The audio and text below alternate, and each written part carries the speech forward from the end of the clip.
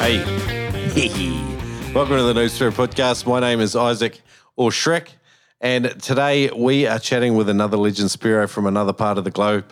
This time it's former MasterChef contestant, or two-time MasterChef contestant, Harry Foster. I asked him, what are some chef skills every Spearo should learn? What are the main kitchen utensils missing from most Spearo's arsenals? And what are the biggest mistakes Spearos make with fish in the kitchen? We have a really good chat, and there's a lot of detail in here about caring for your catch, particularly after the shot has been taken. Harry, complete gentleman, absolutely frothing Spearo, and a really cool bloke. Got to meet him at the opening of the Adreno store down on the Gold Coast and have a good old yarn with him. And but before we get there, a quick shout out. Joe Murphy says on Instagram, he says, "Hey Shrek, hope you're well. I was listening to your podcast on being a tight-ass Spearo with Trevor, and I had a good laugh, and it reminded me of when I started off diving and didn't have a proper wetsuit for spearing. Used to get big bruises on my chest from loading my gun, and I ended up stuffing an old thong down the front of the suit, and it genuinely worked a treat. So a thong or a jandal, plugger, you can just cut off the back of that, chuck it down the front of your wetsuit, and when you're loading your bands, put the butt of the spear gun there on your chest. No more bruises, my friend. So thanks, Joe. Massive shout-out for you. Joe Murphy 353 on Instagram. Big shout out. Wanted to tell you just quietly too about noobspearo.com. I don't know if you've been there. It's friggin' cool. There's mad merch for frothing noobers from all over the world. There's the Ultimate Guide series. There is a section there where you can leave a story. So called the Noober Story section. You can leave a product review. You can leave a scary story. You can leave a shout out for the podcast. Whatever you like, leave me a voicemail. But hey, while we're talking voicemails, let's go and have a listen to this one from Bert at Old Man Blue. G'day guys, Old Man Blue here. Been listening to Noob Spearo podcast for the last 2 months. I think they're wonderful, really informative, great episodes everywhere. But one just stood out, and this is Evan Leeson's episode 135. Shrek, good interview there, mate. I loved it. Even is a really good Spearo, humble, really sounds like a nice guy, and had some terrible experiences. And one was with a grey reef shark in Fiji, which was already terrible, but the string of events after was even worse. And I think everyone should listen to this. I don't want to go into great details, but the lessons learned, he shared it so wonderful, like importance of insurance and just to know, have a backup plan. Guys, give it a listen. This guy knows his stuff. Really nice fella. Can't say enough. Only the best. Bye. He's an absolute legend. Old Man Blue. Check it out at oldmanblue.com.au. Let's get into it. Harry Foster, octopus preparation, tattoos with sharks. He's a cool dude. Let's get into it. Long-time sponsor, partner and supporter of the Noob Spearo podcast, Adreno.com.au has been with us for more than 100 episodes, and I, for one, am extraordinarily grateful. I believe there are 4 strong reasons to shop at Adreno.com.au. Number 1, price beat guarantee on any Australian spearfishing equipment price. Number 2, flat rate shipping across Australia. Number 3, hassle-free returns policy. It's super easy if you have any issues with your gear. Number 4, and probably the best of all, you can use the code NoobSpearo to save $20 on every purchase over $200 at Adreno.com.au. Now, and even now, you can use the code in-store. Brisbane, Sydney, Melbourne, Perth, new store on the way. It's a literal no-brainer if you're a Spearo in Australia. Thanks, Adreno. Recently, I brought some new equipment online at today's show sponsor, Neptonics.com, and I was super impressed by the quality of the packaging and the before and after sales support. These guys don't muck around. They make awesome, tough, dependable equipment, and their service matches the quality of the equipment they sell. Visit Neptonics.com, use the code NOOB10 to save 10% on anything and everything store-wide. If you're shopping in the USA and you spend more than $99, you get free shipping at Neptonics.com. G'day Noob Spearo community, welcome to the show, but most of all, welcome Harry Foster. We've got a very well-known and very well-regarded Spearo who's made TV at some portions of his life. So welcome to the show, Harry. It's awesome to get you on here, man. Thank you very much for having me, mate. I appreciate it. Cool. We were chatting before the show, and I'm already intrigued a lot about your journey. So from the heights of MasterChef, I'm more curious about how spearfishing in particular began for you. Look, mate, spearfishing was it's always been such a massive part of my life. I guess I was spearfishing before I was cooking or really doing anything. I've always had this sort of affinity with the ocean, right? So I guess my earliest memories were going out in the boat to the Great Keppel Islands with Dad and my stepmom and my brothers, and Dad was spearfishing all the time, and we were catching fish everywhere. And that was like, I was 2 years old and all the way up till sort of I was an independent kid. I started going out spearfishing by myself or with my mate just off the coast of this little fishing town just north of Townsville where I grew up. And I guess that's sort of where it all started. That's where I really caught the bug for it, I suppose. And spearfishing up there is pretty different, isn't it? Like it's as far as I'm aware, a lot of the diving is pretty shallow, and you've got a pretty abundant sort of food source right there on the Great Barrier Reef. Yeah, to give you some sort of, idea of the conditions, now that I think about it as an adult, I'm like, wow, that was probably the stupidest thing you could have been doing. However, like me and, a mate of mine, we were 12, 13. We'd walk off the beach just to this little shoal that was probably, I guess, 400 or 500 meters off the beach. And we'd go out there at mid-tide. And in far north Queensland, the water is dirty like 99% of the time. Yeah. And it's awful.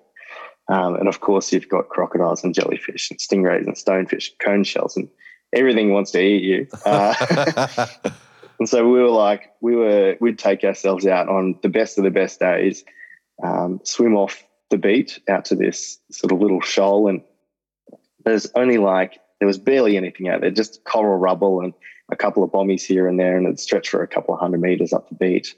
The viz was probably 5 meters max on the best day that I ever saw it. Yeah. We'd take our little floaty out there and had a little bucket in the middle, and we just tow that around the reef for hours and hours on end, catching crayfish, and that's where I shot my first coral trout. And it was a really, really awesome learning curve for a young teenager, I think. And that's sort of where it all properly developed for me, and that's where I really sort of took interest in spearfishing.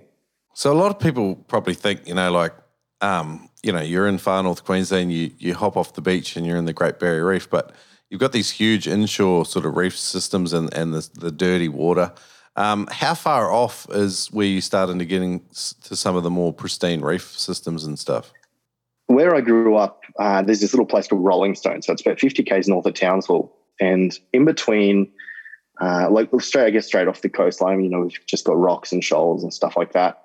Then the next out, on the horizon, I think it's maybe like somewhere between 14 and 20 k's out, you can see the Palm Island group. Okay. So you've got Palm Island, Havana, Orpheus, and the rest. And then out behind them is where the proper, really pristine reef starts, I suppose. Yeah. Because it's raining all the time and the conditions are always never great up in far north Queensland. When you're quite close to the coast, you don't really have those really clear, clean reefs like you do when you get offshore. So if you're really wanting to dive that beautiful reef, you still have to go out quite a ways. Yeah. So the inshore stuff's got an appeal all of its own, though. Obviously, you've identified a lot of the hazards, the stuff that wants to eat you.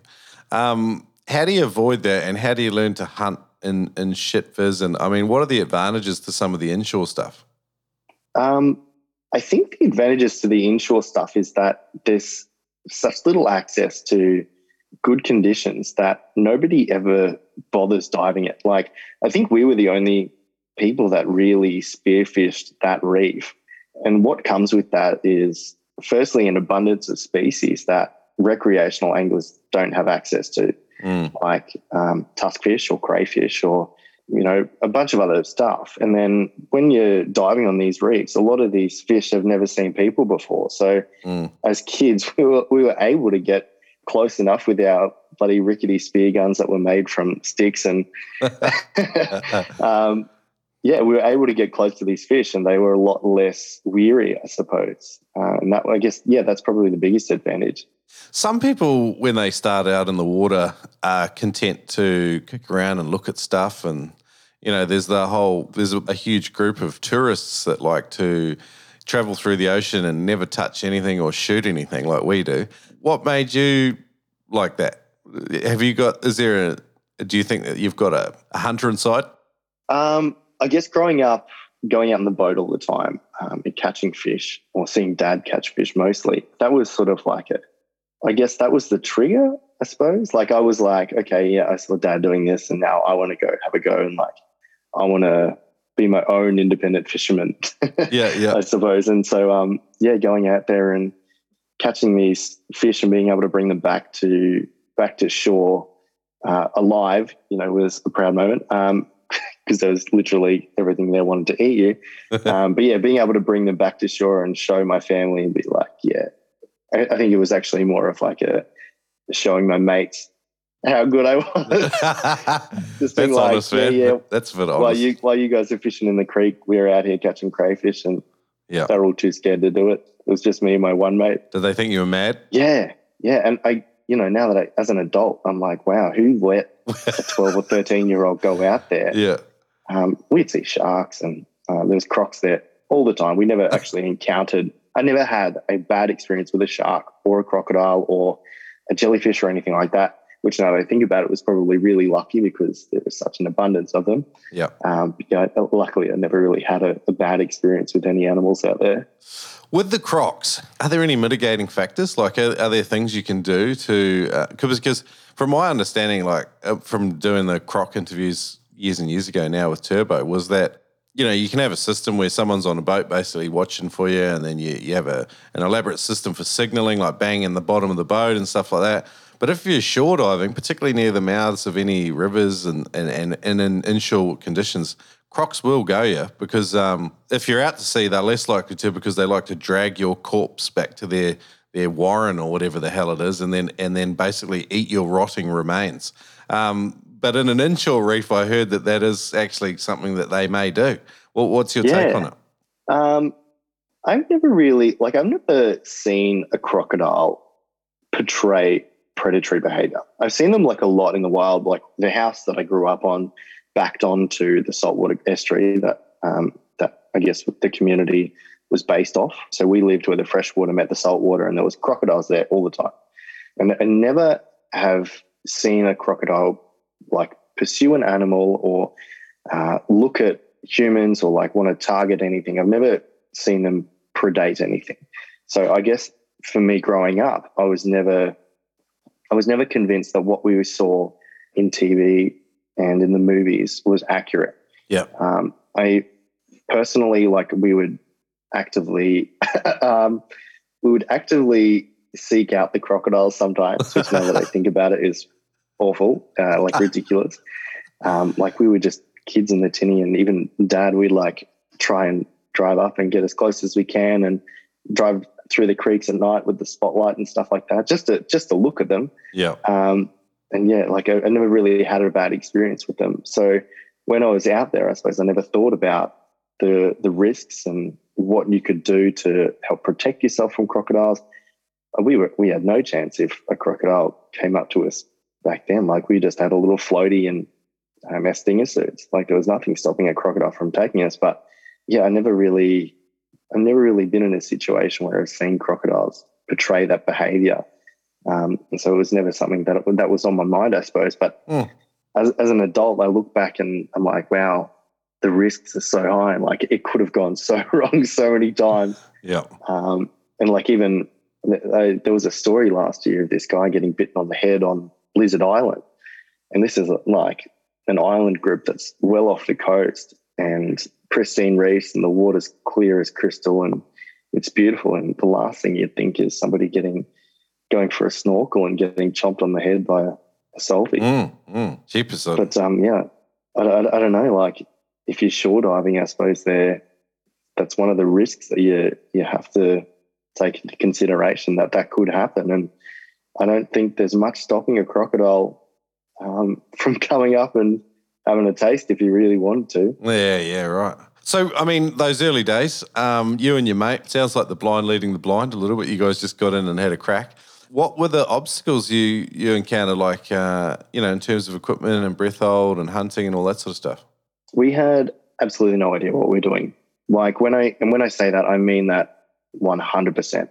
We had these rickety old spear guns, and we'd go out there. The visibility was shit all the time, like less than 5 meters.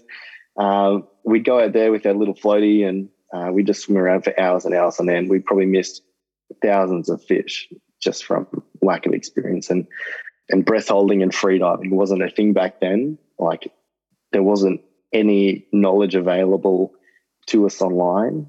Like that was probably I'm 27 now, and this is pushing, 14 years ago, I suppose.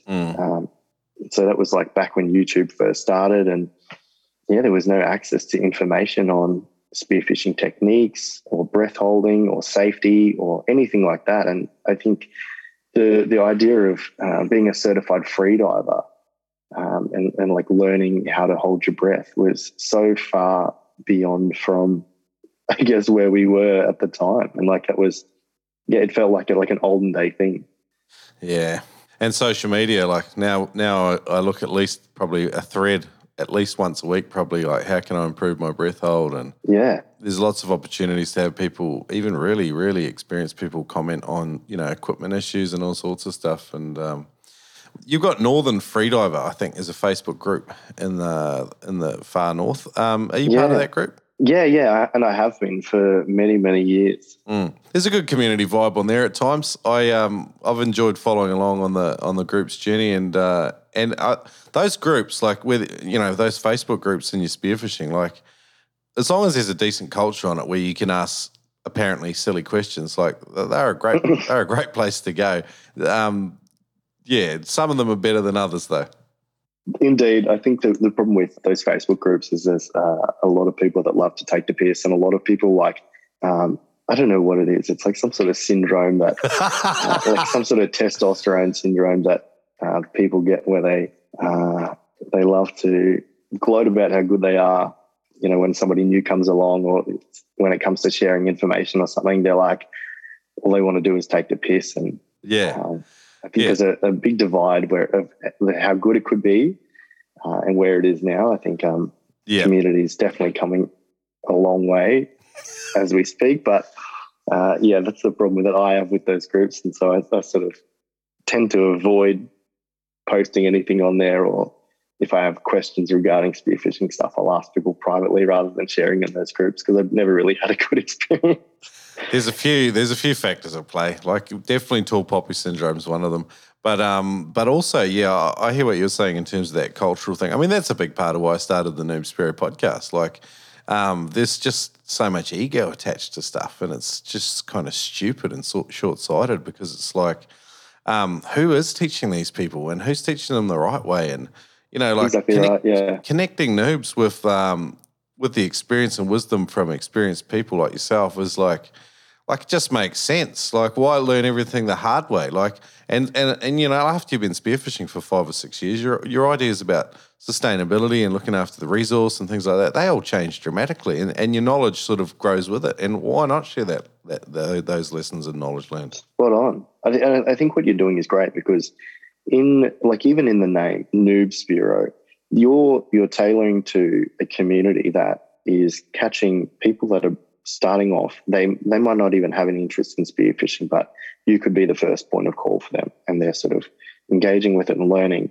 And on the other hand, you've got people that have been spearfishing probably for 20 years, I assume, that are listening to your podcast and still getting information out of it.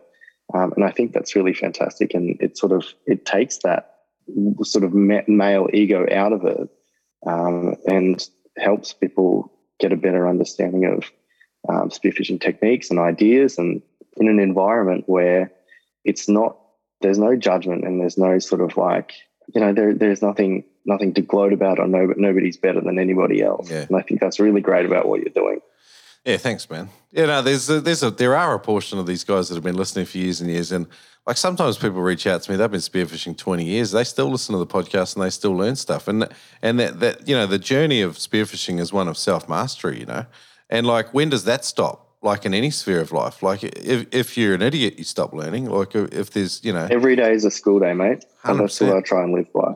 Yeah, and like you just don't know what you don't know. And I mean, none of us know everything, so why not keep learning, I reckon. Talking about learning, We'll get away from social media, but I want to revisit some stuff with you. Not too long ago, you shot your first footballer. Now, you identified in your post. So I really like how you sort of educate when you're really active on Instagram and you do it right. Like I'm shit at it. I'm terrible at Instagram. But I've gone through your page this morning actually, and I was looking, and you shot your first footballer. I remember seeing the photo, and it's a blue spotted coral trout. But basically, during a specific phase of its life, from my understanding, it's kind of a little bit like the Super Saiyan 1. And then they change phase again and they go to Super Saiyan 2 and they look completely different again. But tell us about your first footballer and how you manage that. So I've been wanting to shoot a footballer from since I was spearfishing as a teenager, and I haven't seen that many. And I've had a couple of close calls where I've either been in front of the fish and I've been able to line up a shot, and I've either missed the fish or it just wasn't right. And so that sort of builds to the mystery or the wanting to be able to successfully land one of these fish, right? And so, and I think as well, I see the footballer as this special one. Yeah. And it's just a normal coral trout, right? Mm. But it's just a special color. So it's that makes it a little bit more exciting to catch. And so, I was out with a couple of mates off one of the reefs out in the Cap Bunker group, so Southern Great Barrier Reef, and there was a bunch of trout around, and right in the middle of them there was this footballer just sitting there, and I was like, I've been looking for you for a long time. And it was so bright and it was so vivid, and I was just staring at it. So I dropped down, and it was probably only in I don't know, maybe 7 or 8 meters. Yep. And I could see it so clearly from the surface. And I dropped down, and it pretty much swam straight onto the spear. Oh, I love it. It was it just started swimming towards me, and I was like, wow. It was a bit anticlimactic after all the years of just frothing and dreaming about shooting one. Yeah, there was barely a hunt to speak of. I literally swam down on it and poked it in the head. But no, I was very happy and very proud of that. And I'm not, when I spearfish, I guess my ethos for spearfishing isn't about, I don't go out to hunt specific species, or I don't go out with a goal to catch a certain fish on that day.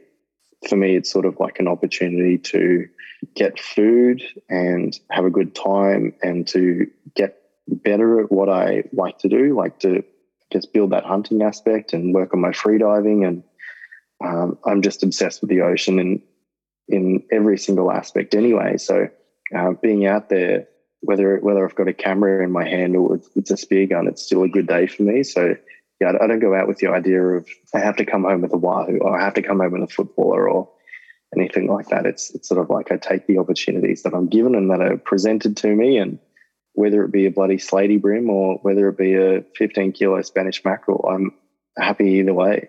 They're all sort of bonuses on top of the experience, I suppose. Yeah, love it. You mentioned photography. Now, your dad was a photographer. Is that where your sort of passion came from?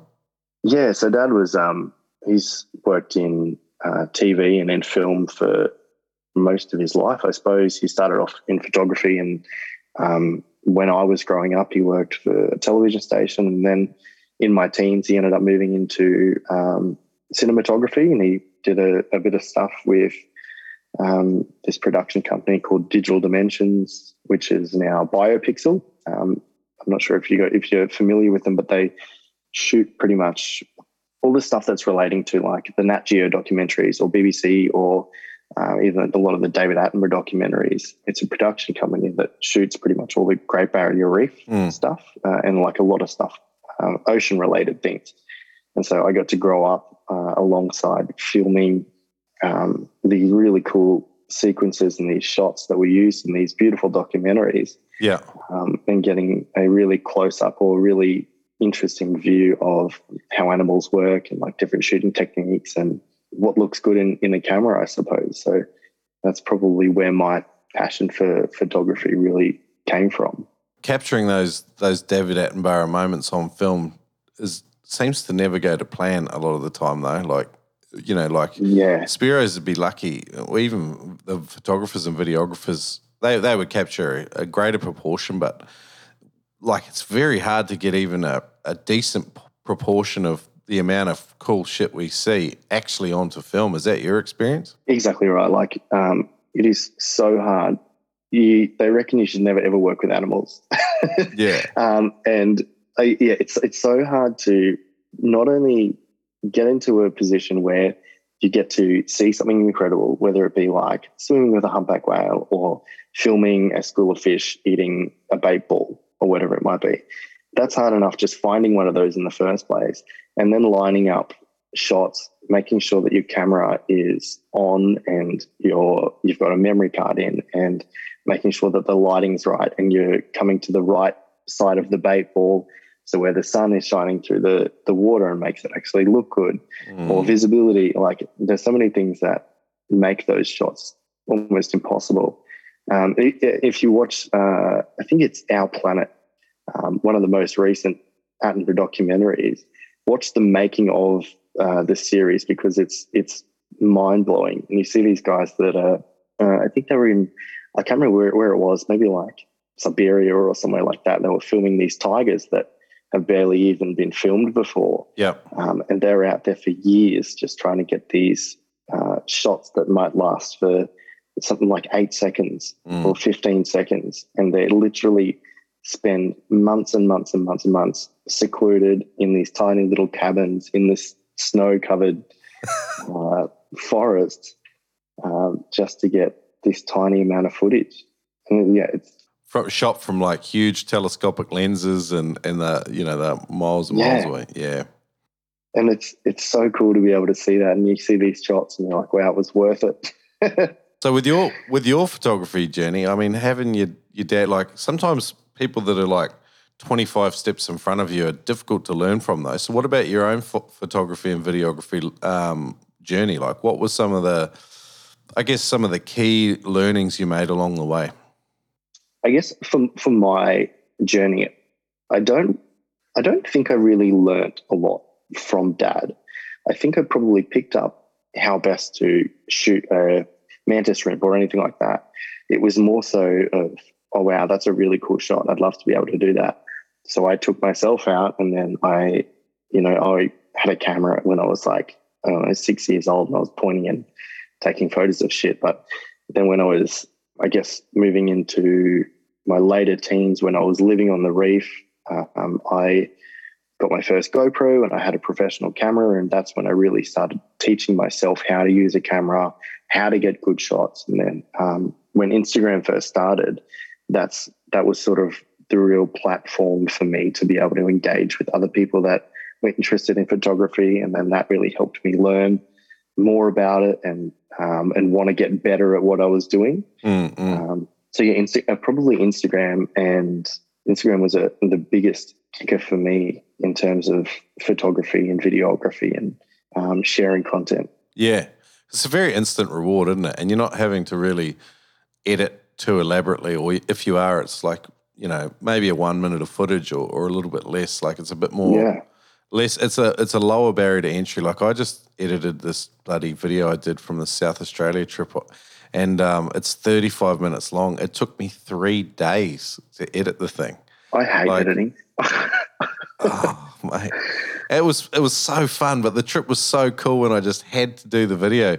And then I uploaded the video to YouTube, and I used royalty-free music, and then it still flagged 2 songs.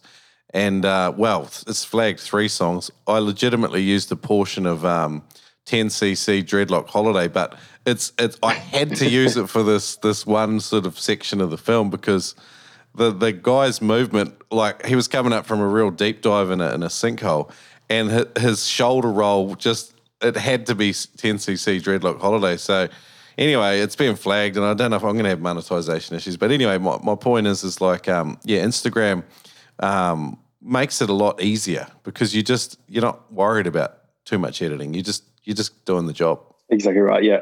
Last year I did a bunch of, I think I did like 9 or 10 catch and cook videos, because I was like, I'm going to become a YouTube star. This is my go-to. I came out of MasterChef and I was like, I'm going to make a catch and cook YouTube channel.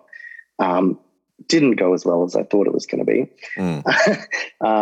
But the videos that were anywhere between 15, 20 minutes long, Yeah. just editing one of those literally took me 2 days. Yep. And I found myself going out specifically to film a video and then coming back, having to spend 2 days editing on it. And then I'd watch it back and I'd be like, oh, it's shit. I missed this shot. I could have got this and I should have done this. Yeah. And then now I look back at the editing. I'm like, wow, you have so much to learn. Yeah. And you should have done this and this and this. And I just stopped making videos. I wasn't I started working and I wasn't in a position to make videos anymore. And now I'm like, I don't know if I want to properly try and film and produce these catch and cook videos at all by myself anymore. It's just too hard. That takes the joy away from it. Man, I can relate. I've this video here I just did. It's the best one I've done, but it's a long, long way from where I want to be. And you know, you film, then you edit, and you go, I'm missing this, and no one when they're starting ever films the right B-roll or enough B-roll. Exactly. But what you end up with is oodles and oodles of shit that just you never use for anything, and you've got hundreds of gig of footage, but none of it's useful. And then so you go out the next time and you improve incrementally. And every time you do it, it's this incremental improvement. This video, like I'm proud of it right now. In 6 months, I'll look back at it. And I know my attention to detail is not perfect because I like getting stuff out there rather than being a perfectionist because I value getting shit done more than I do perfection. Do you know what I mean? Give me some criticism. Oh, good. I'm the 80-20 dude, you know? Like, I'll do 20% of the work for 80% of the result. I'm not, you know, like, that's what I'm doing. I feel you, mate. I feel you.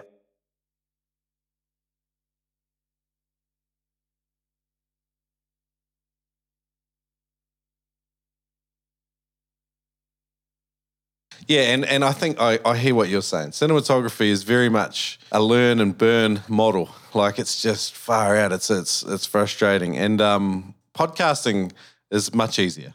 Long form conversations with people that I like, and we just riff and talk about fun stuff. It's far easier, but you know, like it depends on what you like doing. I guess like time and energy, opportunity costs are huge things when you're a talented person with lots of opportunity like you, Harry. So what are you wanting to spend your time on? These days I'm not really sure. I've never really been sure of what I wanted to do, but I've done a lot in my career, a lot of really cool things. I've had a lot of really awesome opportunities, but I've never known what I wanted to do. And I think that's because, firstly, maybe I'm like partially ADHD. So I'm like, it's hard for me to focus on things for long periods of time. And so I think that maybe comes into it, probably the majority of it. But like, I don't have that thing that I don't have a goal at the end, if you know what I mean. Yeah. The way that I sort of, my professional career and sort of my personal life, I suppose, I live very in the moment. And like for instance, I was just working in the Great Barrier Reef. I was working, had an amazing job on this island where I was cooking for max 12 people a day, and that was fantastic. And I literally just resigned last week, and now I'm off on another adventure. And I guess it's sort of like a gypsy lifestyle. I don't really have a home, so to speak, of. I live with mates most of the time. Yep. And yeah, I think what I get from that is I'm always in a position where I'm having an amazing time or an amazing adventure, and I treat life as a holiday. Mm-mm. And I don't I don't work to live. I live. Oh no, the other way around. I don't live to work. I don't live to work. I work to live. You know what I mean? Yeah, I get what you mean, man. I 100% get it. And so yeah, I'm just always into having a good time, and I guess living a bit of a nomadic or gypsy lifestyle is sort of part of that. Yeah. And I just love being able to experience new things all the time and keep my brain engaged, because if I sit for too long on something, I get bored. Lobster bags, cray loops, gauges, accessories made by Spearos for Spearos. Check it out at oldmanblue.com.au. Equipment made to last. Are you in the market for a new spear gun? Killshot Spear Guns has got blue water Wahoo tuna guns, open track spear guns, enclosed track spear guns, rear handle enclosed tracks. Check them out at killshotspearguns.com. even better, I've got some good news for you. You can save $30 on any Killshot spear gun at killshotspearguns.com. Use the code NOOB. If you're in store, just say crikey, mate, or say Shrek from the Noob Spearo sent you, and you'll save $30. Ed Martin at killshotspearguns.com. Check him out. I guess despite your lack of specificity with regards to, like a career choice, you have been ambitious enough to do some big things in your life so far. And, like you've skilled up, you become a cocktail master, a photographer, an accomplished Spearo, a lover of the reef and ecotourism. But I really want to dig into your chef skills and, as evidenced by, your couple of seasons on MasterChef and some of the phenomenal dishes you made. I want to focus in on Veterans Vault today, basically on some of your chefing journey. So would that be all right? Yeah, totally. Cool, all good. So just walk me through how being a chef became part of your life. Do you know what? I think it started, I guess Dad would never cook, and my mum was sort of like the cook in my life, I guess. And so she, like in any conversation, she'd be the first person to tell you that my inspiration for cooking came from her. I don't think it did. I think it went hand in hand with my spearfishing journey. Going out on the reef, being able to come back with crayfish or coral trout or tuskfish or whatever it was, I found this profound interest in connecting the catching to the cooking, right? So being able to go out and take home a crayfish and being able to turn that crayfish into something that just really makes everybody in the room go, holy shit, that is delicious. Yeah. That was like the first part of the reward was catching the crayfish, and the second part was being able to share it with people and be like, and see the enjoyment on their faces from eating it. And so it's like a double whammy, right? And I think my passion for cooking definitely started when I started spearfishing, because I'd come home and I'd have these dinner parties or just even cooking for my parents, and just seeing how much they enjoyed it made me like it so much more. Yeah. Man, there's so many places to dip in and find just a love affair with the spearfishing lifestyle. Like, there's, the spearfishing side of things where some people geek out on gear and they just love it. And people do the free diving or the hunting and I love talking to people that love every facet of spearfishing, and a lot of Spearos I find, and I'm not leveling criticism at everyone, but I find that sometimes they can be a little bit disconnected with the caring for the catch side of things. Because, when you spearfish, if you live in an abundant fishery, there's never any shortage of fish. So it tends to lead to this idea of these 2 or 3 recipes that we just make, and that's what we do, and exactly we don't right. We don't really get outside of that. I've got a cool idea I want to chat with you, but what's your take on that? I've been very fortunate enough I've had work experience on a barramundi boat in Far North Queensland, so catching wild barramundi using gill nets, and seeing the process of between setting a net and actually getting the fish to the fishmonger. So I've seen that side of it. And I've also been very fortunate enough to work with a good mate of mine, Chris Bolton, up in Far North Queensland. And he's a premium line fisherman, and steals this fish for restaurants all around Australia. But these fish are like, they go from being caught, and a week later you can have a look at these fish and they look absolutely identical to the moment they came out of the water. Wow. And that was a massive eye-opener for me, because I was like, I've been brought up seeing how people handle their fish. Now that I know how they should be handled, and like the result that you can get after treating a fish like super, super respectfully and treating it really well the way that it should be, the result that you get at the end is like so much better. So like working on this barra boat, the barramundi would suffocate in the net, and then we'd bring them in onto the boat and they'd get thrown in, they'd hit the deck and they'd be dropped and thrown into the esky, and they wouldn't get bled because they're already dead.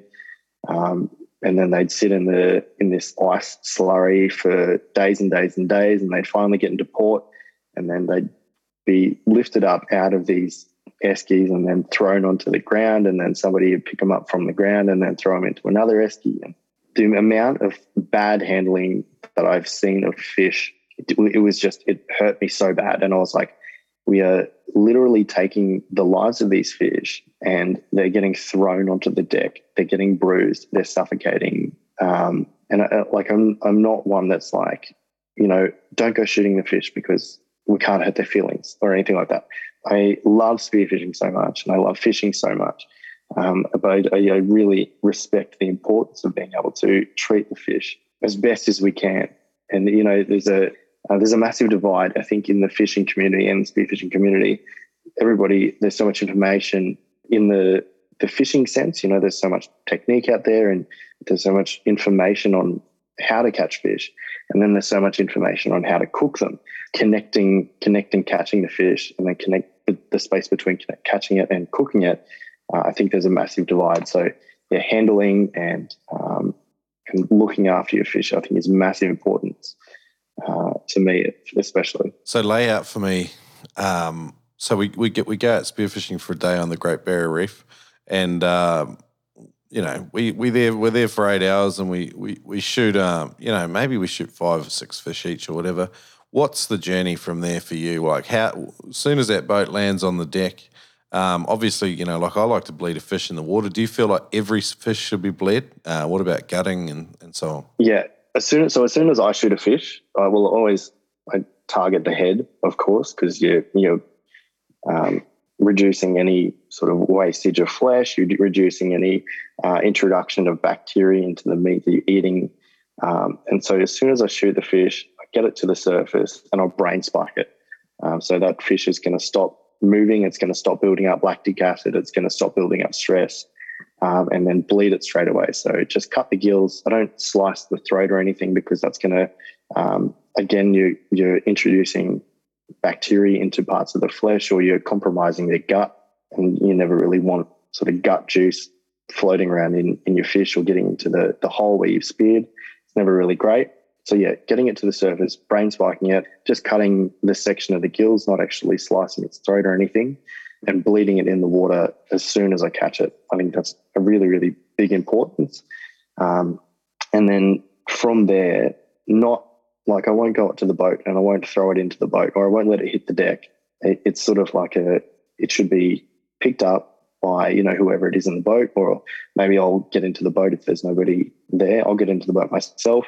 I'll put it into the esky, into a slurry, and like this, not with big chunks of ice or anything, with like nice ice that is going to evenly coat the fish. I'm not just going to let it sit on top of the ice as well, and then drop the temperature as fast as possible. And then that gives you so much more time in terms of the preservation of the fish. I'm not letting fish sit on the deck. I'm not letting the sun sit on the fish at all. I'm not letting it get hot. And of course, I'm not letting, even for recreational anglers, I see them sort of pull up fish and they'll let them sit on the deck, or they'll chuck them into the esky before they've bled them, and they're still alive and they literally are just suffocating and building up lactic acid or building up these stress hormones in their flesh, which as an end result is going to tarnish the meat, and it's not going to last as long or taste as good as it could be. And I think, that's a massive part of when you actually get an interest in cooking the seafood that you're catching, you really can notice the quality of a fish that's been treated really well and like really respectfully versus a fish that's sat on the deck, or it's been thrown into the boat or suffocated. Yeah, massive. I like it. Yeah, it's really, really important, I think, and that was a massive learning curve for me. Working on Chris's boat in Far North Queensland. All these fish are like immediately brain spiked, and their gills are clipped and they're put into an ice slurry, and that was a massive, massive thing for me. I was like, wow, this is how it's supposed to be done. This is how you're supposed to treat fish, and the end result is so much better. I didn't realize we were going to talk so much about the process between actually shooting a fish and then even beginning to prepare it. Like, I've thought about this stuff, but you've really laid it out in a really nice, specific way there, including the rationale. I like it. What about dry aging? If you're going to put fish on a slurry, how long should they be in a slurry for? I've never really experimented with dry aging, but just from working on the boat in Far North, the fish would be in a slurry until their body temperature reached zero, right? So like you're dropping the temperature as quickly as you can, so your fish aren't building up anything that they shouldn't be, or there's no degradation of the meat. Yep. And then they're being packed into like a sort of like a cool esky, I suppose. Yeah. Where they're going to sit at zero. So pretty much, I guess if it's different if you're a recreational fisherman because you're out in the boat all day and your fish are sitting in the esky. But yeah, don't quote me on this, but I wouldn't leave your fish in a slurry for more than 6 or 12 hours. Like it's not a overnight situation, I think. Okay. It's sort of take them out, get them into a fridge, get them covered, keep them moist. And as for dry aging, I've never really experimented with dry aging before. I've seen it done and I've tasted the result of dry aging, and I think it's really, really cool, and it's something I'd love to explore further in the past. But it's another kettle of fish. Yeah, with the slurry, like on a lot of our spearfishing boats, like generally you'll have like maybe a 300 litre esky or 250 litre esky, and then maybe you put in 3 bags of ice. I think it's 5 litres of ice per bag. Mm-hmm. Don't quote me on that. But so obviously the consistency of the slurry is going to break down over the day because just due to the nature of it being sitting on the deck of a boat in the sun. You might start off with, say, 15 litres of cubed ice, and then what do you think the salt water to ice sort of ratio should be? I think there's a couple of things that you can do, right? So for instance, you've got an esky, if it's dark blue, paint the lid a bit white. If it's going to sit in the sun in the back of your boat, that's going to reflect so much more light and it's going to absorb so much less heat. Your ice is going to last longer.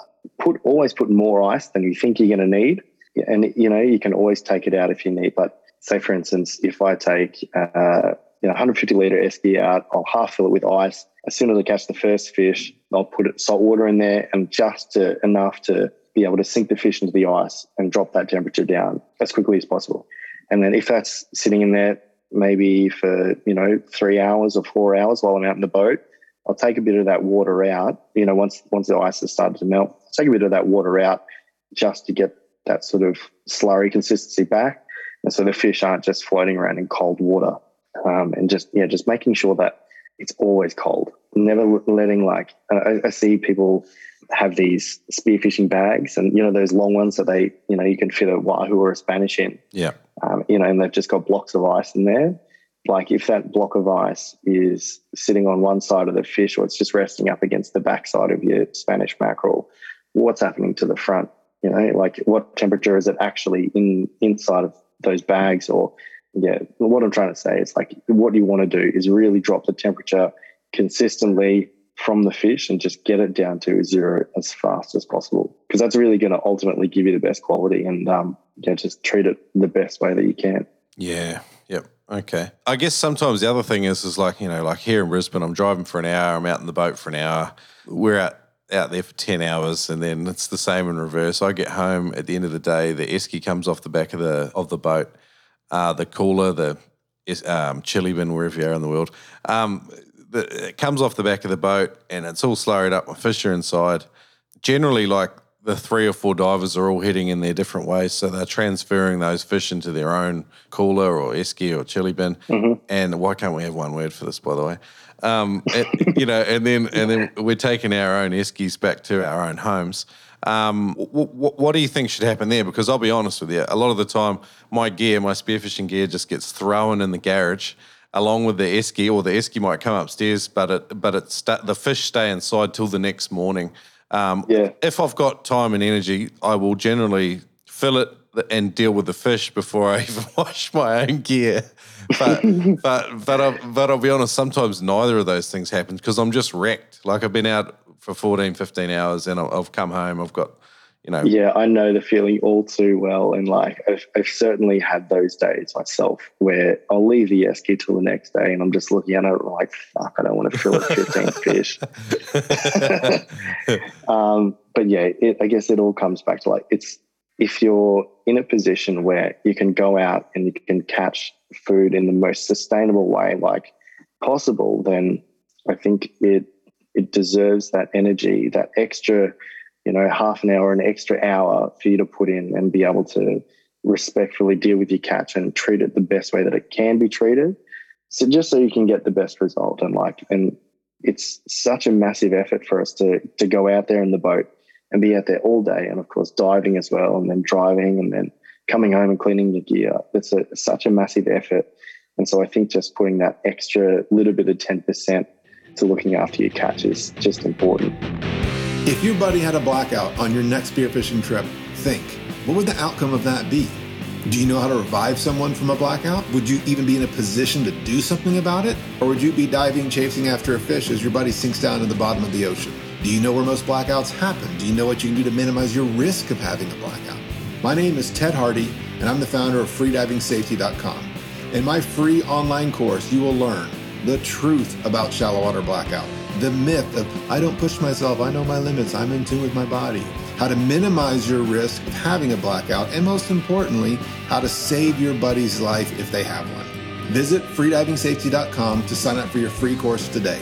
Dive safe out there. It's not even that hard. All right, let's move on from that particular journey. So we've filleted our fish. We've got these glorious vacuum-packed fillets. We're going to start dealing with them. In your opinion, what are some chefing skills that every Spearo should spend some time learning?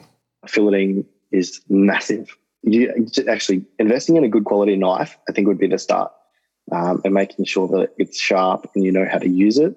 And then, teaching us. If you're not confident in filleting, maybe that should be like, you should learn how to fillet a fish before going out and teaching yourself any more aspects of spearfishing. Because I think I've seen people so many times, even on MasterChef, try and fillet a fish and just hack the absolute shit out of it. And it's like, it's so heartbreaking for me, because I'm like, wow, that fish died for this specific reason, or we spent so much time going out there to catch that, or it traveled X amount of miles to get to where it is now. And now it's just being hacked up. So filleting, I think, is a massive part. Just watching YouTube tutorials, practicing, of course. One thing, like documentaries like Seaspiracy and what was that other one that came out a while ago about vegans and the meat? I don't know, I can't remember. I think there's a few. Game Changers is what I'm thinking of. Yep. One thing they delightfully overlook, right? They're heavy on their criticism of industrial food practices and stuff, and rightly so in some instances. But I tell you what, I worked in a meatworks when I was young, and we would deal with cattle. And the cattle would come in one end, and then they would leave the other end in a box, and not one bit of that animal was wasted. So all the offal and the guts and all that stuff would go into a department, and they would deal with every aspect of that animal. The hide would be tanned. Even the hoofs were mixed up, and something happened to them as well. But and I'm guessing it's the same with commercial fishing. I don't actually know for sure. Like, I'm sure that their frames and stuff get used and mixed into blood and bone, but the animals get used. One thing that sometimes we can be a little bit arrogant of when we're DIY, which I love, and I'm all about, killing my own animals and fish and preparing them and eating them and serving them to my family. The one thing we don't really pay attention to is yield, which is using the whole animal, the whole carcass. Because the resource is often quite abundant to us, we place less value on using the whole animal. Is that something you would agree with, or? Oh, absolutely. Absolutely. Like even I think a big one is fish collets, like the wings, right? Yeah. Everybody just fillets the fish, and you see these beautiful fish getting tossed aside. And there's so much meat. It's like killing a chicken, breaking it down, and just taking the breasts and leaving the thighs and the drumsticks, right? Leave the breasts. The rest is the best. Exactly right. Yeah. And to be honest, for me, there's nothing better than a fish collar that's been marinated maybe in like tandoori or like some sort of curry paste, char grilled on a really hot barbecue. Ooh.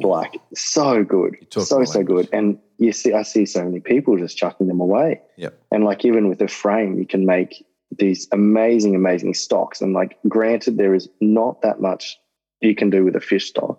However, it's so easy to get creative, and you can make chowders, you can make the base for a really awesome curry using a fish frame. Pasta. And stuff so many parts of the head have so much meat in them, like the cheeks and the jaws. And again, you see guys like Josh Nyland using literally the entire fish.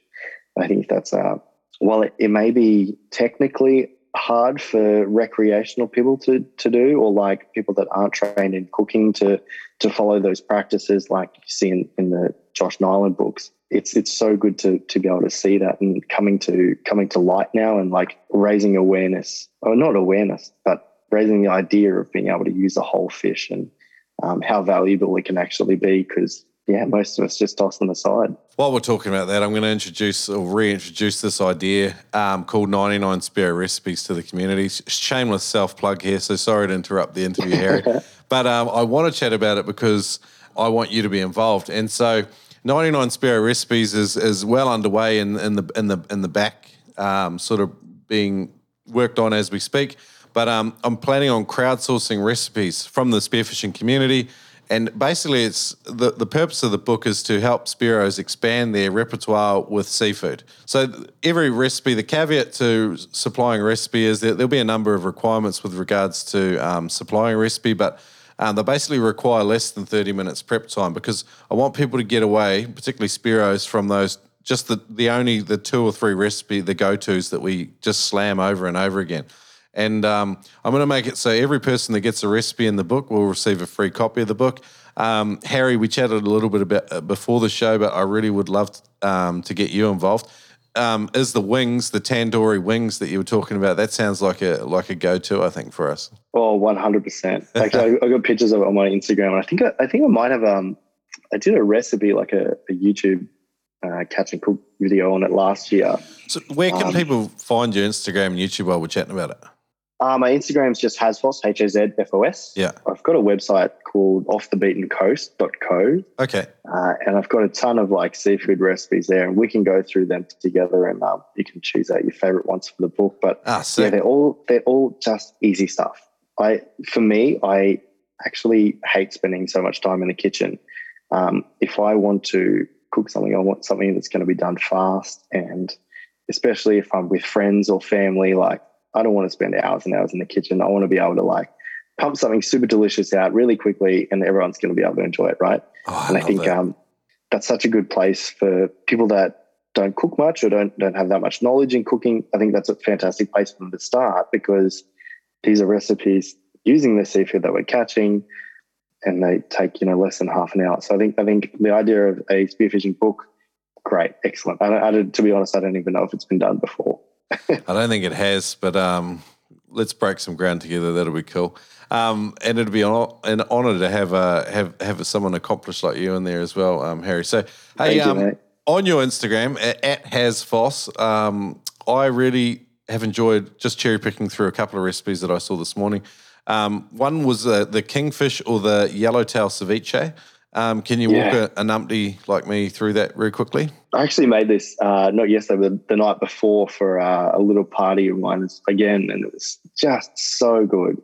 It's one of those things that's really actually hard to screw up. So you're literally just taking say for instance, you're cooking for 3 or 4 people, take a 400 or 500 gram slab of fresh kingy.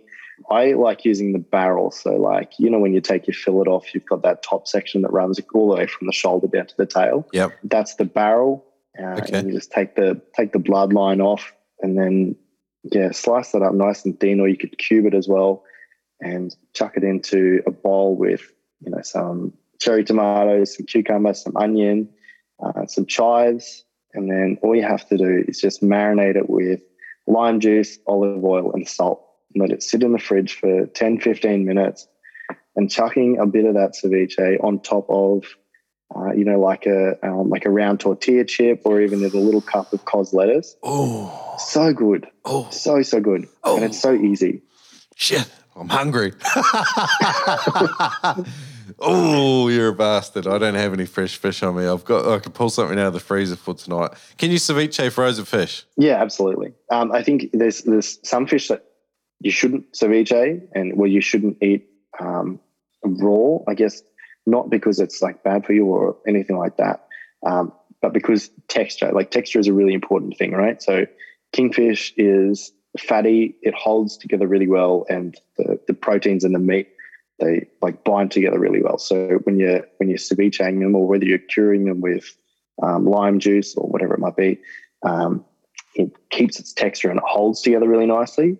I sent the ceviche recipe to my parents, and I gave them some Spanish mackerel that I caught the other week, and I said, make this, it's going to be so good. And they said that they made it, and because of the Spanish, it just has a different sort of protein composition, like a flesh composition to the kingfish. The Spanish just entirely turned to mush, and it was like shit. So choosing the right fish is really important, I think. I heard parrot and probably Tusky is really good for ceviche as well. Have you tried it? I haven't done parrotfish or tuskfish in a ceviche. I've done coral trout. I've done red throat emperor before, and they work really well. Okay. But yeah, kingfish is probably the best. All right. By far, actually. Oh, jeepers, kingfish sashimi or ceviche, just seems to do well on a raw fish. My mate Rosie, when I was in New Zealand last year in the Three Kings trip, she made this ceviche out of the Three Kings trevally, which is a trevally species, I think, quite unique to that part of the world. I don't even know the specific genus actually, but they were chopping through the pink mau, and these fish were sort of up to sort of 10 kilo. I think the ones we sort of shot were between sort of 6 and 7, so around that 15-pound mark. Jeepers, it made such good sashimi. I ate seafood for 3 days in a row, and generally, I just can't eat that much seafood consistently over that many days. Yep. I love seafood, but I just don't want to eat it every day. But for 3 days, we ate a shit ton of seafood, and I just couldn't get enough. I could have kept going. I don't know what it was, but maybe it was just because of the talented chefs we had on board. But holy shit, we had. The other thing I saw on your Instagram that made me excited was you did an octopus preparation vid. I think it went for 7 or 8 minutes. So you basically walk us through that. Octopus is terrifying, and it's even for me. I remember I used to be so scared of it. I would never buy it. I would never cook it, just because I think there was so much fear. This sort of public idea of that it's really hard to cook and that it's really going to be fucking chewy if you screw it up, or it's really going to be, it can go really wrong really easy. But from my experience over the last couple of years, I've cooked octopus a lot of times, and it's actually so much easier and so much better than people think. It's for me, I've rarely ever had that terrible, super chewy, inedible octopus that everybody fears. I've never really seen that. Actually, I was on a trip to Thailand once, and I tried this octopus barbecued, and it was so bad. And that's actually probably the only time that I could think that I've ever had bad octopus. But it's so much easier than people think. If you were going to buy octopus, most of it comes tenderized anyway. So whether you're, when you're cooking it in a fry pan or whether you're chucking it on the barbecue, most of the time it's going to be pretty good anyway, and it's hard to screw it up. Just don't overcook it. But I think if spearos are out there or crayfishmen or anything and you're pulling out octopus, tenderizing it, I think is a good thing. I don't know. What, do you just smash it on the rocks? Yeah, chucking it into a catch bag and smashing it on the rocks for a bit. Freezing also helps as well, because what freezing does is essentially ice particles are forming around the proteins of the actual meat itself, and then when the ice particles grow, they shoot through the proteins and they split it apart. And then so that's sort of like tenderization in itself, and you're going to get a better result from that. Sometimes with tougher forms of seafood, I got introduced to the idea of blanching stuff, or what do you call it, with parboiling, is that something you would do with octopus? I've heard bullshit about soaking it in milk and all this other shit. There's so much confusion about it. To be honest, I've never done any of that shit, and I've seen people that have done it and the result works out exactly the same. Maybe a smoked octopus is actually really, really good, and for that you brine it in a salt and sugar brine for a couple of hours. But if you were going to chuck a fresh octopus on the barbecue, maybe freeze it first because you're probably going to get a better result. But yeah, chuck it on straight into the barbecue with a nice marinade, olive oil, salt, pepper, bit of lemon juice. Just let it go. And overcooking it is probably the easiest way to screw it up. But just take note of what's happening. Use your fingers to actually feel the octopus. Get in touch with it, squeeze it, see, like, feel the tenderness. You can even just try cutting the thickest part in half. I find a lot of people are so scared of undercooking things, or like scared of something being raw. I always cook fish or crayfish or even squid or octopus, always undercook it and then let it set aside for 5 minutes to rest, because that 5 minutes is going to do absolute wonders. If your proteins are still going to be cooking for that last little bit of time, but you're taking it off the heat, so it's not going to be so aggressive. It's not going to overcook really easily. And of course, that sort of resting time just helps everything relax and get tender again anyway. Love it. Awesome, man. I want to round out our Veterans Vault. I feel like we've had a really good, big, robust discussion about lots of parts of seafood cooking. Was there anything else you wanted to add while we're here, though? I think just reiterating the importance of respecting your fish, and after you catch it, just again, like not letting the fish hit the deck, or clipping the gills to bleed it while it's in the water, brain spiking it, and just getting it straight onto ice as quickly as possible. I think that's the biggest takeaway from me, and I think that's one of the most important things that I've learned throughout my spearfishing journey, and even just for recreational fishing as well. Yeah, that's definitely one of the most important things that I've learned. Awesome, Harry. It's fantastic to chat with a person who just became hungry from watching my octopus teacher as well, rather than the other way. The anthropomorphism in that film was just blatant, but I still enjoyed it. Jeepers, it was a good show. Have you seen it? Oh, so good. Yeah.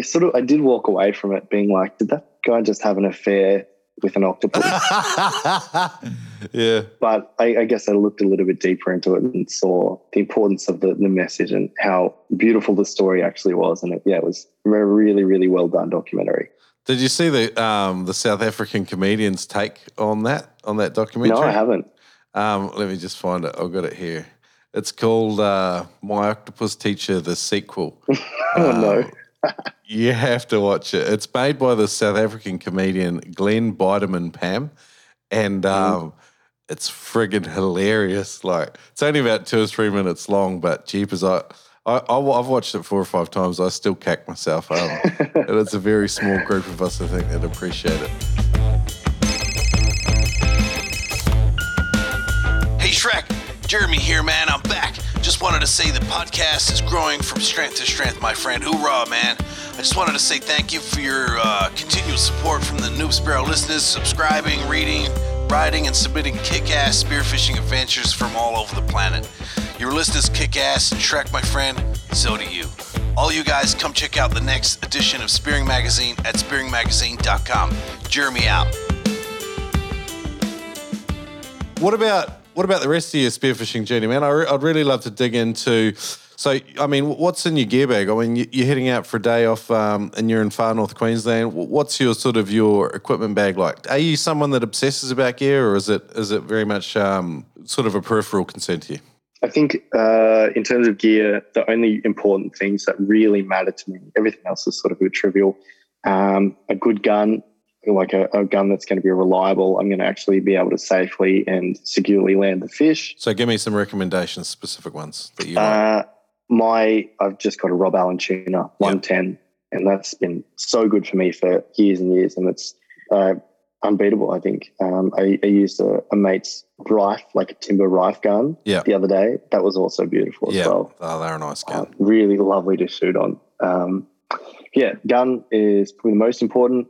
A good mask. I think masks are all subjective because we've all got different shaped faces, but nice low profile mask. And the next would be fins. Got a pair of carbon divers. Ooh, and they nice. help me look sexy as well in the water. Yeah. No, they don't help me look sexy. They help me feel sexy. Yeah. There's a big difference there. Some of Ray Powell's designs on those fins are just phenomenal. They're a beautiful looking fin. Yeah, I've got the Wahoo printed ones. Ooh, yeah. Nice. Curious to know whether I'll get eaten by a shark maybe one day, but we'll deal with that when the time comes. I've seen it. It's pretty common, Like a lot of the fins will mimic, the skin patterns or the scale patterns of some of the cooler fish around. And I mean, why not? Like, I mean, that's so awesome to look at. Like, and I guess it's a clever little visual appeal to people that spearfish, because generally we love looking at the texture of fish, and it's something that we're kind of uniquely positioned to appreciate. Exactly right. Yeah. What about so gear? All good. What about funny stuff? You seem like a fairly relaxed and funny fella, but I'm partial to poo stories. I tell everyone this, but I'm not trying to bias your story. You don't have to have a poo story. I don't have. There's plenty of poo stories, but none that I'm probably willing to share. I think everyone's got one of those actually. But no, I think funny stories. Probably the first thing that comes to mind is I've seen so many times people land a fish, even like with recreational fishing as well, or like line fishing. I mean, landing a fish, holding it while they're taking your photo, and then the fish goes mental, and then they drop it over the side. I think that is so funny. And it's happened to me once before, and I was lucky enough I had shot the fish and I had got it to the surface, and it ended up back in the water, but I got it back, thankfully. But yeah, just so funny. Just, you're so proud of your catch, and then all of a sudden it's back in the drink. Yeah. One of my funny ones, I think, is lining up on fish, and before you've even pulled the trigger, you're already visualizing the picture on Instagram holding the fish. I know it sounds really shallow and probably a bit silly, but can you relate to that? No, mine is I see a fish and I see how good it tastes, and what I've literally been in the water. I was having this conversation a couple of weeks ago with somebody. I've literally been in the water and planned a dish around a fish that I've literally seen in front of my eyes. So I'll be looking at a Spanish mackerel, for instance, and I'll be like, oh my God, you're going to taste so good on the barbecue with a nice little salad on the side, and then bang, shoot the fish. You did shoot a Big Mac a couple of weeks back. Was that your biggest Spanish I saw? That was my biggest Spanish. Actually, that was my first Spanish, my first and biggest. I didn't weigh it. I didn't even see how long it was. That wasn't really important to me. It was I was just more stoked about being able to hunt and take a Spanish mackerel. Yeah. It's just really rewarding because I've seen so many of them spearfishing throughout my life, and I've taken a couple of shots of them before, and they're so just fast and strong, and this flesh is so soft that they rip out really easy. Yeah. And I guess I've never really had the proper gear before, and being able to be set up enough and set up well enough that I could actually comfortably shoot one and land it, that was just so rewarding, and I was so stoked. That was my best fish and most, I guess, rewarding moment of spearfishing. Smoked Spanish mackerel is possibly it's my top 3 favorite smoked fish of all time. So good, if not the favorite. Just those big flakes, like you can just squeeze it a little bit and these huge big flakes come apart. Oh my God, so good. I'm understanding. Mouth is watering. Yeah. Jeebus, it was 8 in the morning when we started this, Harry. I'm starving. I haven't had breakfast. I'm not normally a breakfast eater, but you've affected me. I want to get into the Spearo Q&A, which is our fastest sort of round of questions to exit the show. Before that, though, I just wanted to ask you quickly about the assortment of marine animal tattoos that you've been starting to gather over the years. Are you going to end up with a full ecosystem on your body? I hope so. I really do. I've got an eagle ray on my thigh. That's where it started. I love eagle rays. And then I ended up it was probably about 6 weeks ago, I got a tiger shark on my left arm and then a leopard shark on my right arm. Yeah. I'm obsessed with them. I'm a absolute sucker for like really super realistic tattoos. Yeah. And of course, like I am obsessed with the ocean, and I love sharks so much. Yeah, that cool, man. And these are my 2 favorites. So yeah, I couldn't help myself. Awesome. And now I'm like, it's almost worrying because now I'm like, okay, what's going to be next? Where's it going to go? What's it going to look like in 5 years when I'm covered in them? Yeah, Gorgonian sea fan on your left butt cheek. That'll go great good. idea. Yep. Spearo Q&A. So, what's the single best piece of advice you've ever been given for spearfishing? Just relaxing. going down, like if you're at the surface and then you dive down, you're sitting on the bottom, you're holding onto a rock or a coral or whatever it might be, just not going with the intention of having to shoot something. Because I think that fish can really see your body language, and they can really, of course, like they're built to look for predators. And so if you're displaying a predatory behavior, then of course they're going to be more skittish, and you're never going to get as close as you will if you're just sitting there relaxed and enjoying and taking in the ocean. Cool. Just letting the fish come to you. Love it. I had a question prepared, but then I was like waiting for a follow-up one. Who is your favorite person to go spearfishing with, and why? Oh, I don't know. I don't spearfish with that many people anymore. I know I'm like the first person that should be saying that always dive with somebody, but I really enjoy, even if I don't have a gun in my hand or I'm just going out in a free dive, love just going out and sitting there. And it's like a meditative experience for me, I think, because I get to just stop. I don't have to think about anything. I don't have to worry about, what's going on around me. I don't have to worry about anybody else. And I'm just sitting there in the moment and taking it all in. However, everybody should always dive with a dive buddy. Too late, mate. You've already ruined it. I have to put in a freedivingsafety.com ad in here now. No. By the way, just while Harry chatted about that, Ted Hardy's put together a free freediving safety course at freedivingsafety.com. But all good, Harry. I love you honestly, man. Could you describe what the spearfishing experience means to you in one sentence? Spearfishing is the most sustainable and holistic way to obtain food and also enjoyment out of that process. I think that's what I love the most about it, right? You're going out there and you're really putting your skills to the test, and you're engaging with what you're catching and what you're eating, and you're seeing where it's coming from, and there's no bycatch, there's no interference with anything else. It's just you and the fish. And I think that's so good. Love it. I asked for one sentence and you gave me a paragraph. You've over-delivered, Harry Foster. I couldn't. Awesome, man. Where can people come and find you? Instagram at Hazfos, HAZFOS. You can check out my website as well, offthebeatencoast.co. And there's like a little recipe section there with a ton of like really, really easy recipes. And if anybody was actually keen, there's the Off the Beaten Coast YouTube channel as well. I haven't posted there since last year, but there's a couple of catch and cooks that are related to some of the recipes that are on the website. So if anybody wanted to have a look at those, you're more than welcome. But yeah, Instagram is where I'm most active. Awesome, Harry. I've had a ball, man. I'm going to get you back. Hopefully, it might be just for a shorter interview when I do the 99 Spear Recipes official launch and release, because I'm going to ask people for their submissions then, and it'll be great to give people a little bit of an insight into what you are going to contribute for the book, and it'll be cool to connect in the future, Harry. I'm looking forward to chatting with you again. I'm excited, mate. Thanks very much.